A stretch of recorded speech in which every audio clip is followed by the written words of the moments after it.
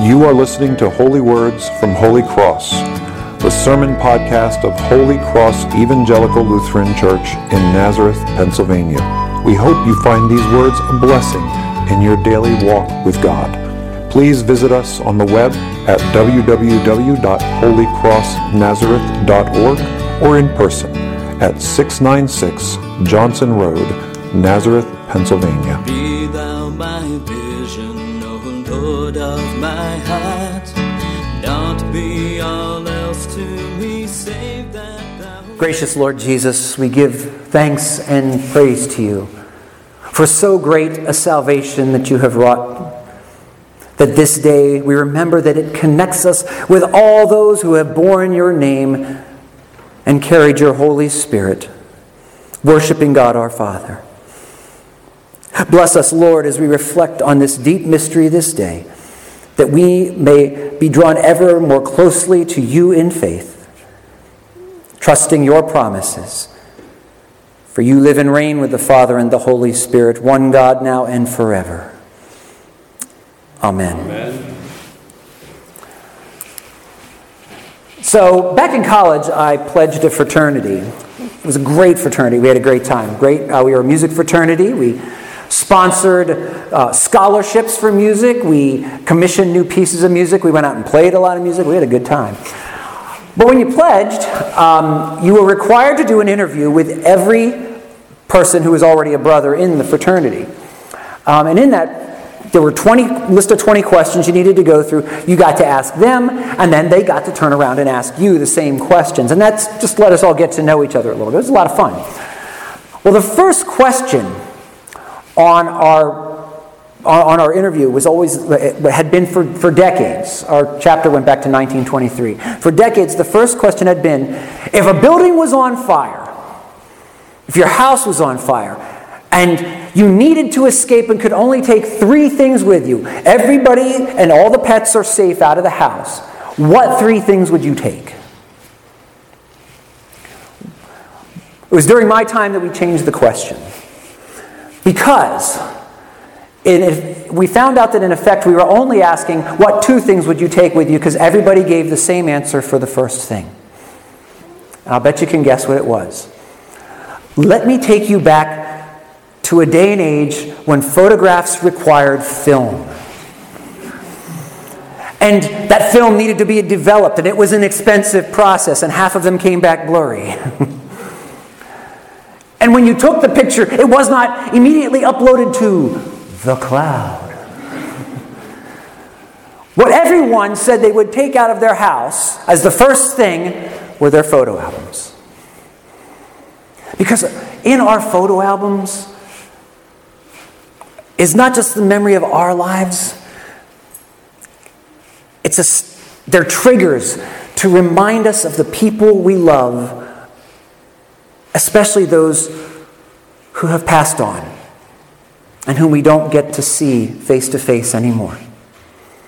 To remember the silly expression that they made when you surprised them, or the disappointed expression that you were taking their picture at all because they didn't like to have their picture taken. Whatever it was, those things were precious to us. They were our treasures. And we rushed out of the house with them. So we had to change the question to, all the family, all the pets, and all the pictures are out of the house. That is why we love this day so much. On All Saints' Day, once a year, we give thanks and praise to God that in the New Testament, being a saint is not something that you get by extraordinary effort, but rather it is a gift of God given to you. A gift of God given to you through the sacrifice of His Son and calling you to believe and trust in His promises. So that St. Paul, even when he's tearing the church in Galatia a new one, will still call them the saints of God. And we gather and we give thanks. I love this tradition of putting the names of those who've passed away on the altar. Because there's no place we are closer to them than at the altar. Because when we come to God's table of grace, we come to a wedding banquet that has no end. Jesus describes heaven that way. When he's asked what heaven is like, he says it's like a wedding banquet that has no end. And we believe Holy Communion is a foretaste of that feast to come. So that when you come to the altar of God, you are standing not only shoulder to shoulder with your brothers and sisters in Christ that are filling the pews around you now, but you're shoulder to shoulder with all those who passed on in the Lord. And although you can't know their names, you're shoulder to shoulder with those who will come after us. We all receive at that same great table together. And the worship that we saw the saints engaged in the book of Revelation today, and I encourage you to go home and just read chapters 5 through 7, and you see that worship going on. That's a party, folks. A wedding banquet in the ancient world was a time when you received the best food you were ever going to eat, the choicest cuts.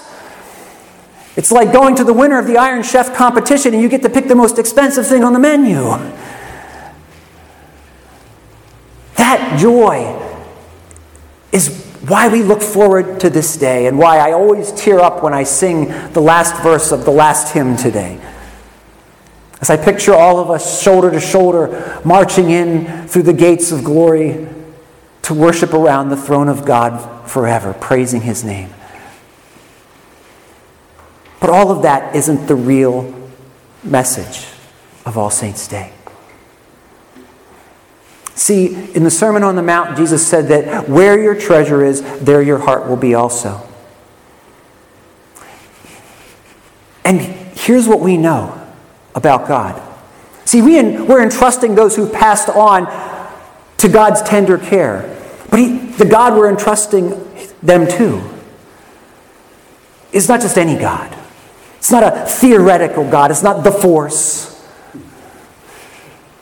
In Jesus Christ, God has a face, and that face is the face of the crucified one. What we know is that in Jesus Christ, God so treasured us, His fallen creatures, that God the Father sacrificed His Son, and that God the Son sacrificed Himself, that He might pick up our paycheck. For the wages of sin is death, and we can't afford that paycheck. And the Holy Spirit pours Himself out continually so that the true meaning of the cross can become apparent to us, which is not just another example of man's inhumanity to man. There's plenty of that in history. But the cross is God Himself giving Himself that we might be saved. That the great family reunion we see pictured in the book of Revelation can happen. God treasures us. We are where God's heart is. This is why Jesus promises that He will be with us always, even to the end of the age. And why we will sing the praises of the Father and the Son and the Holy Ghost from now unto eternity. God treasures us as we treasure those who've gone on and we loved before us, and treasures us even more. Will you join me for a word of prayer?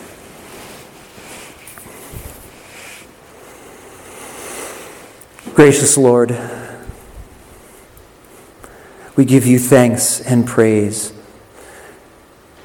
We who are brothers and sisters of Jesus Christ, yet call Him Lord and Savior. We thank You that in Him we have seen the extent of Your love, and that our robes have been washed clean in His blood, that we will stand around and sing around Your throne of grace, cleansed of all our sins, not because of our great efforts, but because of His great effort on the cross.